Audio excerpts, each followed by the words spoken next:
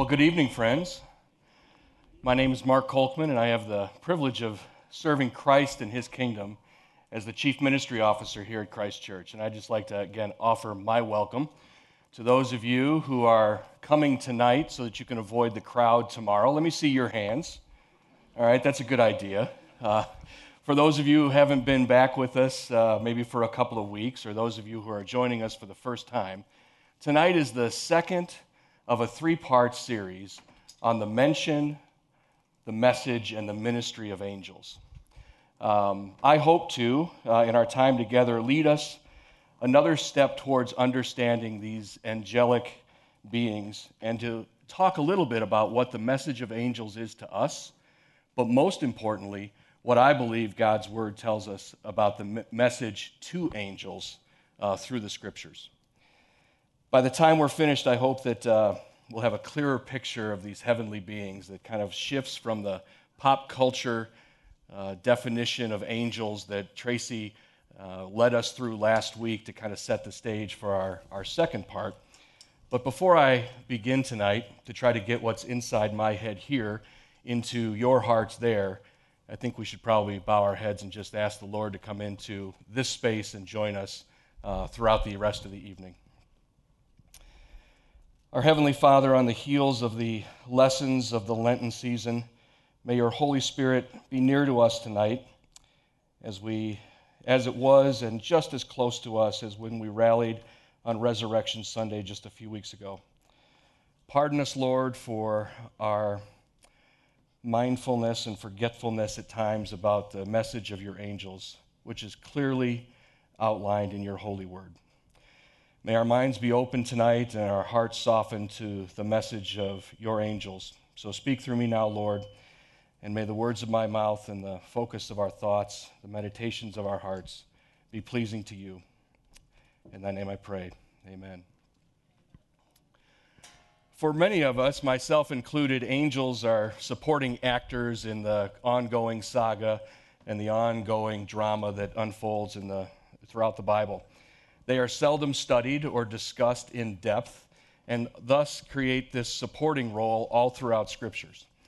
That is until now, I hope, and tonight. In his recent book, The Hum of Angels, a local theologian and respected seminary professor, Scot McKnight, makes a strong assertion and says this about angels. If we believe in God and in Jesus and those parts of the Bible, we need to take seriously and believe and unpack and study the mention, the message, and the ministry of angels.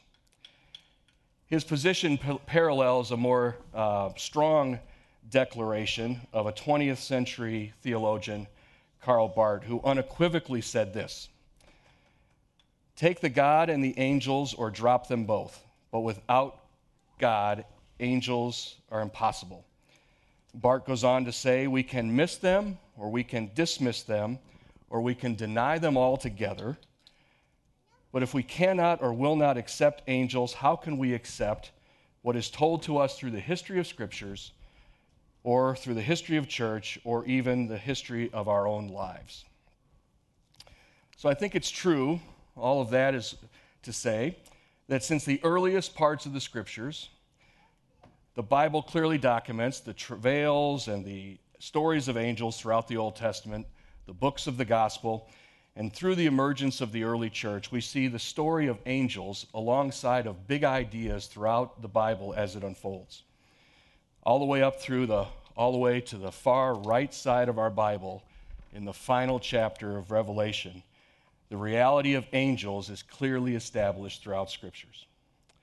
So my goal for us today, and maybe it's just the artist in me, is to try to paint a new picture with the pigment that God gives us through His Word on the canvas that is all of our minds and, more importantly, our hearts.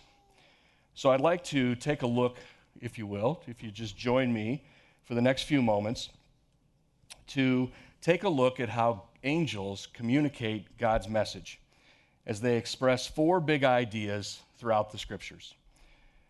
I want to look at how angels express God's message of love, how they teach the Bible's big ideas, how they bring a message of comfort when we need it the most, and most importantly, I think, is how they serve as God's very presence with us during our lives.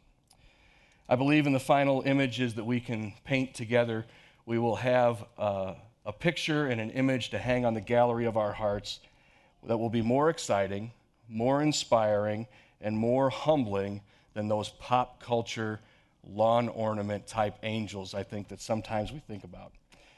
The text of our study tonight, it comes from the first chapter of the book of Hebrews and starts with verse 1. So if you will, join me as I read from the Christian Standard Version. Long ago, God spoke to the fathers by the prophets at different times and in different ways. In these last days, he has spoken to us by his Son. God has appointed him heir of all things and made the universe through him. The Son is the radiance of God's glory and the exact expression of his nature, sustaining all things by his powerful word. After making purification for sins, he sat down at the right hand of the Majesty on high. And so he became superior to the angels, just as the name he inherited is more excellent than theirs. For to which of the angels did God ever say, "You are my son.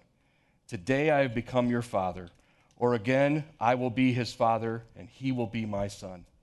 Again, when he brings his firstborn into the world, he says, "Let all God's angels worship him." And about the angels, he says, "He makes his angels winds and his servants a fiery flame." But to the Son, "Your throne, O God, is forever and ever, and the scepter of your kingdom is a scepter of justice. You have loved righteousness and hated lawlessness. This is why God, your God, has anointed you with the oil of joy beyond your companions. In the beginning, Lord, you established the earth and the heavens are your works of your hands. They will perish, but you will remain. They will wear out like clothing, and you will roll them up like a cloak, and they will be changed like clothing. But you are the same, and your years will never end. Now, to which of the angels has he ever said, 'Sit at my right hand, and I will make your enemies your footstools'?" And verse 14 is the highlight verse of our passage today. "Are they not all ministering spirits sent out to serve those who are going to inherit salvation?" This is the word of the Lord. Thanks be to God. In those last simple words, I think the author of Hebrews may have asked a rhetorical question, but perhaps it's one that's worth looking into. Are they not all ministering spirits sent out to serve those who are going to inherit salvation? This is the key highlight of that first few verses in the book of Hebrews. Indeed, we need to take stock of everything we might have learned before about angels in their pop culture, the message that they bring to us.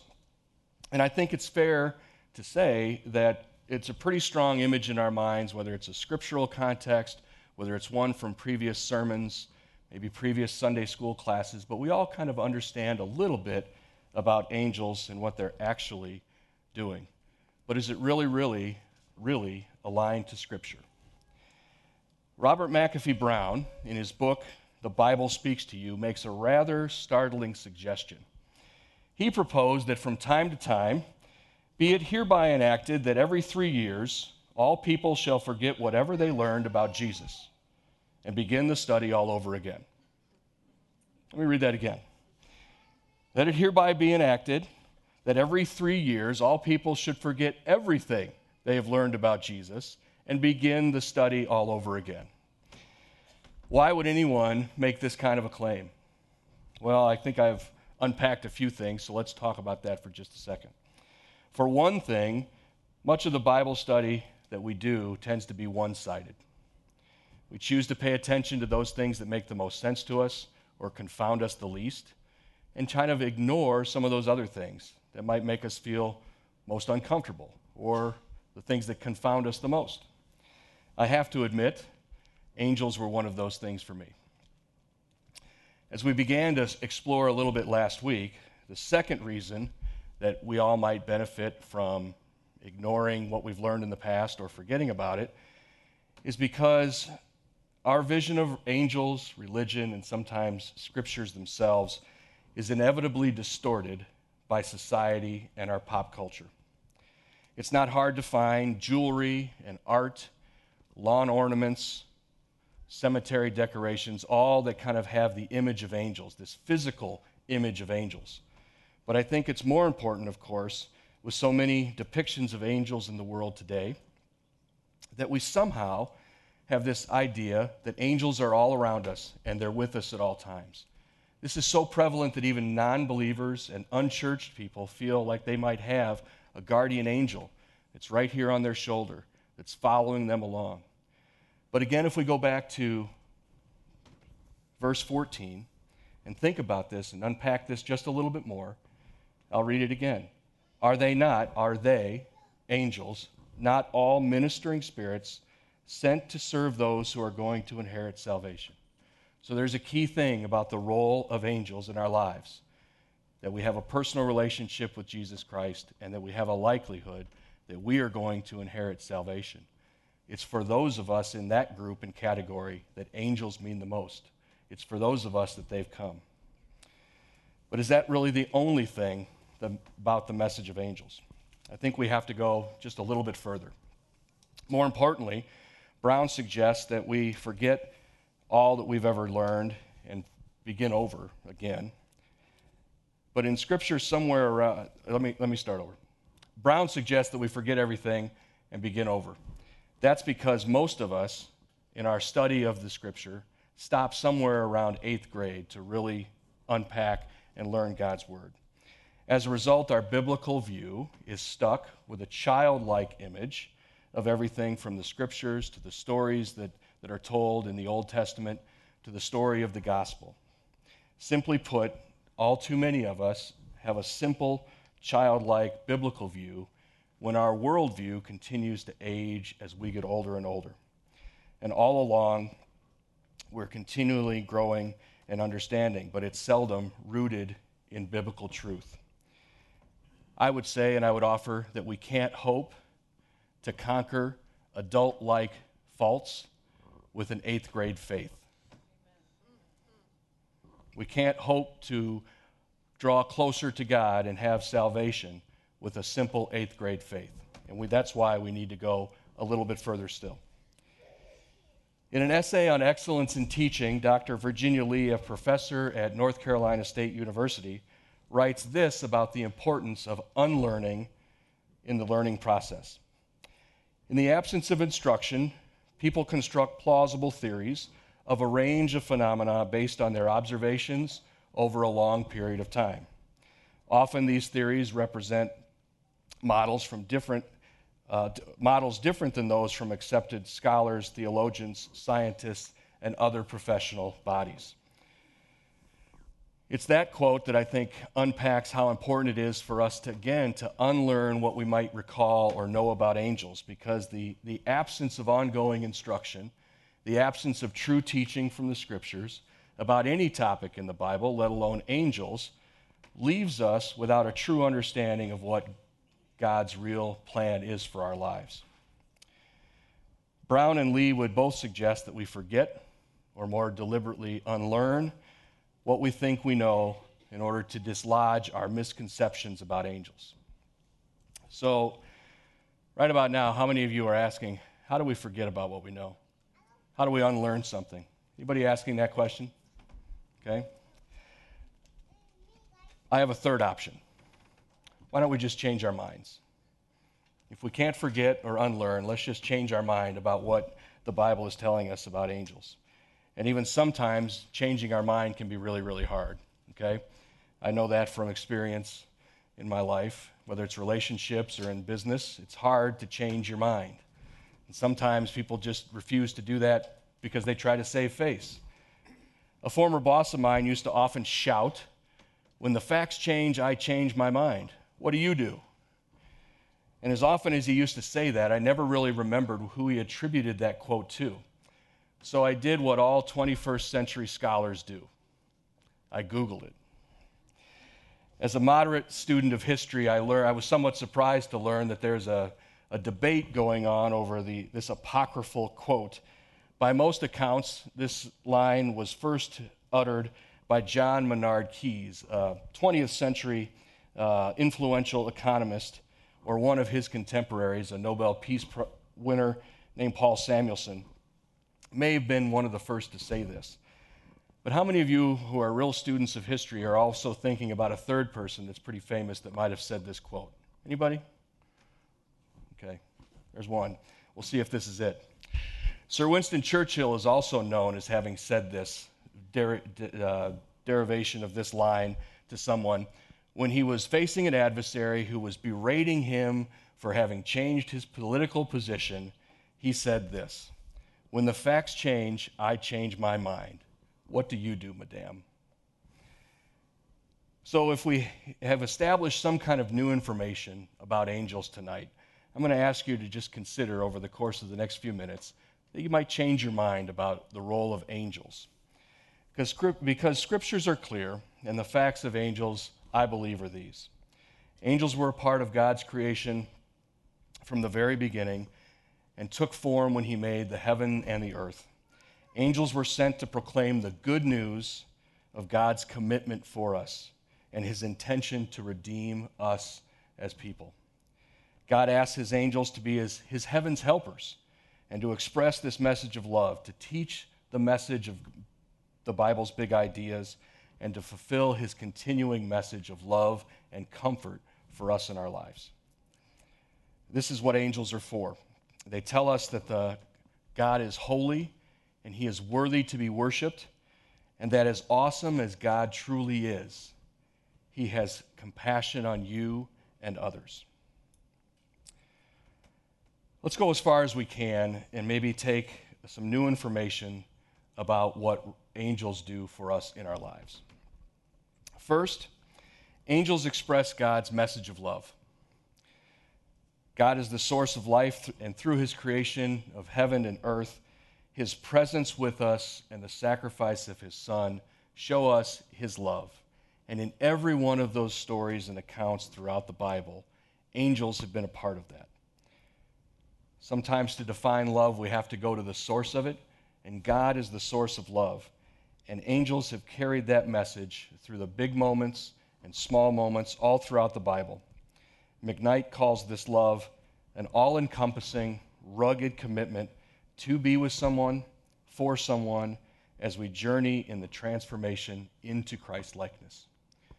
Remember what I said about the 14th verse in that first chapter of Hebrews. Angels are here to be with those of us who are going to inherit salvation. And on that road towards Christ likeness, those angels come in for a second reason. And that is the promise of God comes when he will create a redeemed people who will be the blessing to the entire world. Angels are frequent carriers of the message of God throughout scriptures, and angels are here to teach the Bible's big ideas. And they've been present at all sorts of encounters in the Bible. After the fall, Adam and Eve were surrounded by angels. Angels were key communicators when they revealed God's biggest plan to Abraham and Sarah. Angels participated in communicating the promise as well as making God's will known to Israel, and they clearly communicated God's image to Lot and the city of Sodom. Angels were present when the prophets spoke throughout the Old Testament. More importantly, in the New Testament, in the delivery of the gospel, in the delivery of the story of Jesus and the story of salvation, angels were there at the moment of Jesus' birth. Angels have been around for all of the things throughout the New Testament, and we get our clearest picture of angels, description and vivid depiction of angels in the New Testament closing chapters in the book of Revelation. The third point I'd like to make about angels is how they aid in the fulfillment of God's rugged commitment. And as I said, God's rugged commitment is this love that he has for us, to be near us, and to draw us closer to him. All too often in our lives, we view our relationship with Christ as that picture or an image of a boat as it approaches the dock. And we throw out that line towards the dock and we pull really hard, And we as humans try to pull the dock closer to us. But God doesn't work that way. The line that we throw to him and the hand that he extends to us draws us closer to him. And it's in that very image that God uses angels to bring comfort to us. Think of a time when you were in physical pain or emotional anguish. Now think of the first 3 human leaders in the Bible: Abraham, Moses, and Joshua. Through angels, God gave them comfort, whether it was through the battles that they were entering into or through their own spiritual battle. The big idea of God's comfort is simply that the angels are ministering spirits to come to us on earth so that we can be in communion with God. He draws us closer to him for redemption and helps us recover to keep us battle ready as we face adversity and uncertainty throughout our lives. Lastly, angels serve as God's very presence. There are 2 contrasting images in scriptures about the role of angels when people encounter them and become in presence of angels. When Joshua learned that the man who had appeared before him was an angel of the Lord, he fell face down on the ground in reverence. Well, what the Bible tells us there is that the angel at that time did not say, "Do not do that. Do not worship me, for it's only the Lord that can be worshiped." In the last chapter of the book of Revelation, then, a similar situation for John, when he was in the presence of angels, he fell face down. But the angel didn't rebuke him. The angel didn't tell him not to worship. And so, one of those things that we can clearly say there is that angels can be the image of God and the very presence, or they can communicate the presence of God. So that those angels that we encounter are oftentimes being present with us. And in all accounts of the Bible, God is present in the lives of those who are going to inherit salvation, sometimes manifesting themselves through his presence as God himself or through the presence of angels. Angels express God's message of love and comfort us and bring us to a saving experience with Jesus Christ. If you take anything else away with you tonight, that's the message that I want to leave you with, is that angels draw us closer to a redemptive relationship with Jesus Christ, and that they communicate God's love and his comfort for us. As Karl Barth wrote, we can miss them, we can dismiss them, we can diminish them, or we can deny them altogether. If we want to accept the gift of salvation, we have to accept the role of angels in our lives. If we do, we can become one with God. If we don't, we just skip over that and we no longer have an opportunity to take advantage of the great sacrifice. All angels are ministering spirits, and they were sent to proclaim the good news of God, of his love and his intention to redeem us. And isn't that the biggest message of all? His intent to redeem each and every one of us. Angels tell the story that God is holy and is worthy to be praised, and that he truly is a God who has compassion on all of us. So in the end, I believe that we must, in the presence of this new instruction and new information, now ask ourselves a pretty simple question. What do we do with this new information? Do I change my mind about angels, or I just go on thinking that they are in the outfield or in the end zone, or I was touched by an angel? All those pop culture images that we know are out there about angels. How can we change our minds about angels and begin to see the full view of what the Scripture tells us about angels? I think we just have to ask ourselves one simple test question. Did the message of the angels join me to the presence of God? Did the message comfort me? Did it teach me? And best of all, did the message of the angel draw me closer to redemption in Christ? If you can answer yes to any one of those questions, I think you can unequivocally say that loud and clear you have heard from an angel. Would you pray with me, please?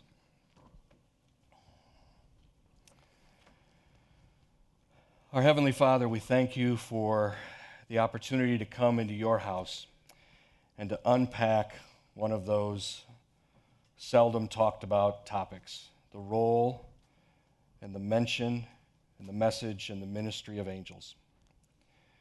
Lord, I thank you for each and every one of the people here tonight. Would you open their hearts and their minds to the message of yours about angels, but most importantly, soften their hearts towards the redemptive message of Jesus Christ. Create a place where they can enter in and know your love for them, the life-changing love of your Son. By day and by night and by day, Lord, you are worthy of it all. So it's with those words that I close tonight, and thank you for your sending your Son for our redemption. In thy name I pray. Amen.